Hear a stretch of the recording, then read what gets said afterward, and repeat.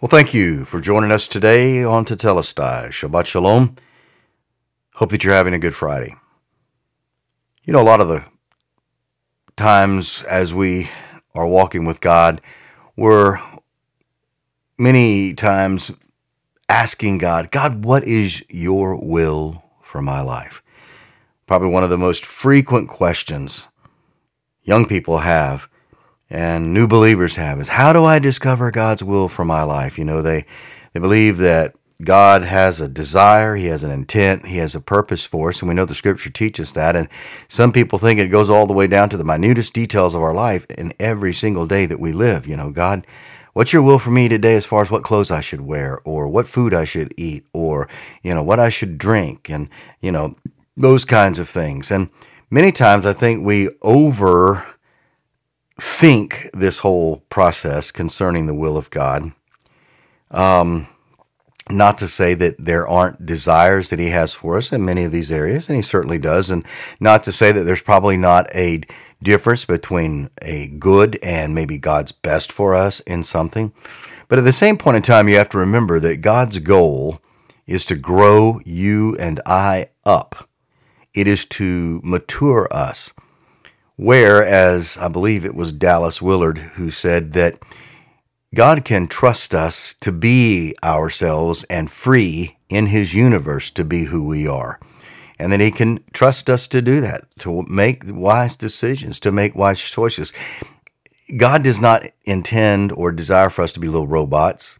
He wants us to be able to mature and live and act and think as His children, reflecting His nature and His character and all that we're doing.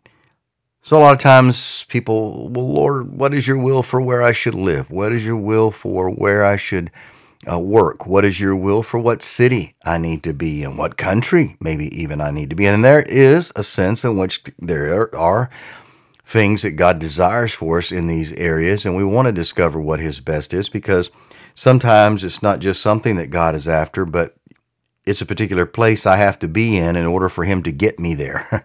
So yes, it's important to pray and try to discern what God's will is for us in areas. But one of the things that Scripture does is Scripture makes God's will very clear to us. It makes God's will very obvious from the standpoint that it clearly states, this is the will of God. I don't even have to pray about that. I don't even have to say, God, is this your will for me? No, I don't even have to pray about it, because the Scripture says this is the will of God for you. It is His absolute desire. So, with that in mind, where does the Scripture tell us? And when it does tell us, what does all this sum up? What does all of this lead to? What does all of that look like? Well, one of the first places we find it is in 1 Thessalonians chapter 4, verse 3. Paul the Apostle says, for this is the will of God. Can't get any clearer than that, can you? Your sanctification, or your holiness, your uniqueness, your being set apart. To abstain, he says, from sexual immorality, to know each of you how to gain control over his own body in holiness and honor, not in the passions of lust like the pagans who do not know God. God's will, first and foremost, is for us to be holy. It is for us to be set apart. It is for us to be unique in our way of life, in our thinking, in how we use this physical body that God has given to us. He wants us to use our physical body in a manner that is in harmony and line with His nature and His character. He wants us to be holy. And then also, he tells the church at Ephesus in Ephesians chapter 5, verse 18, and do not get drunk on wine, for that is recklessness. Instead, be filled with the Spirit of God. But he prefaces that in verse 17 of Ephesians 5, for this reason, do not be foolish, but understand what the Lord's will is. The Lord's will is for us to be able to be wise people. Don't be unwise. Understand His will. He wants us to be wise. He wants us to be filled with His Spirit. So He wants us to be holy. He wants us to be wise and full of His Spirit. And then we also find in 1 Thessalonians, back there again in chapter 5 and down in verse 15, Paul says, "See that no one repays evil for evil to anyone, but always pursue what is good one for one another and for all. Rejoice always, pray constantly, in everything give thanks. For this is God's will for you in Messiah Yeshua." This is God's will. He wants you to be thankful. He wants you to be joyful. He wants you rejoicing. He wants you to be grateful. He wants you to be wise. He wants you to be filled with His Spirit, mature, growing in the Lord. And He wants you to be prayerful. Look at that. Rejoice always. Pray constantly. Just live in an atmosphere of prayer, fellowship, communion with God. Giving thanks in everything. He didn't say for everything, but He said in everything, because this is God's will for you. To be happy, to be praying, to be giving thanks, to be mature, full of His Holy Spirit, to be wise, to be holy. And Peter, the apostle, tells us in 1 Peter chapter 2, and down in verse 15, let me turn over to that passage. He says this, "For this is God's will, that you silence the ignorance of foolish men by doing good."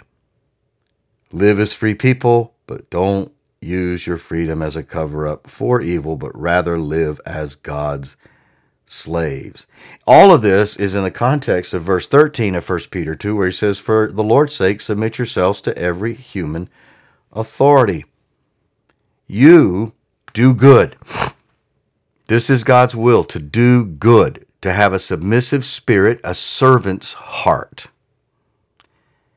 So, that's pretty much what the New Testament spells out for us clearly, where it says, this is God's will, this is God's will, this is God's will. These are things we don't even have to pray about. It is God's will that we be holy. It is God's will that we be wise and mature. It is God's will that we be joyful, that we be prayerful, that we be thankful. It is God's will that we are servant-minded and doing good from a context of being a servant.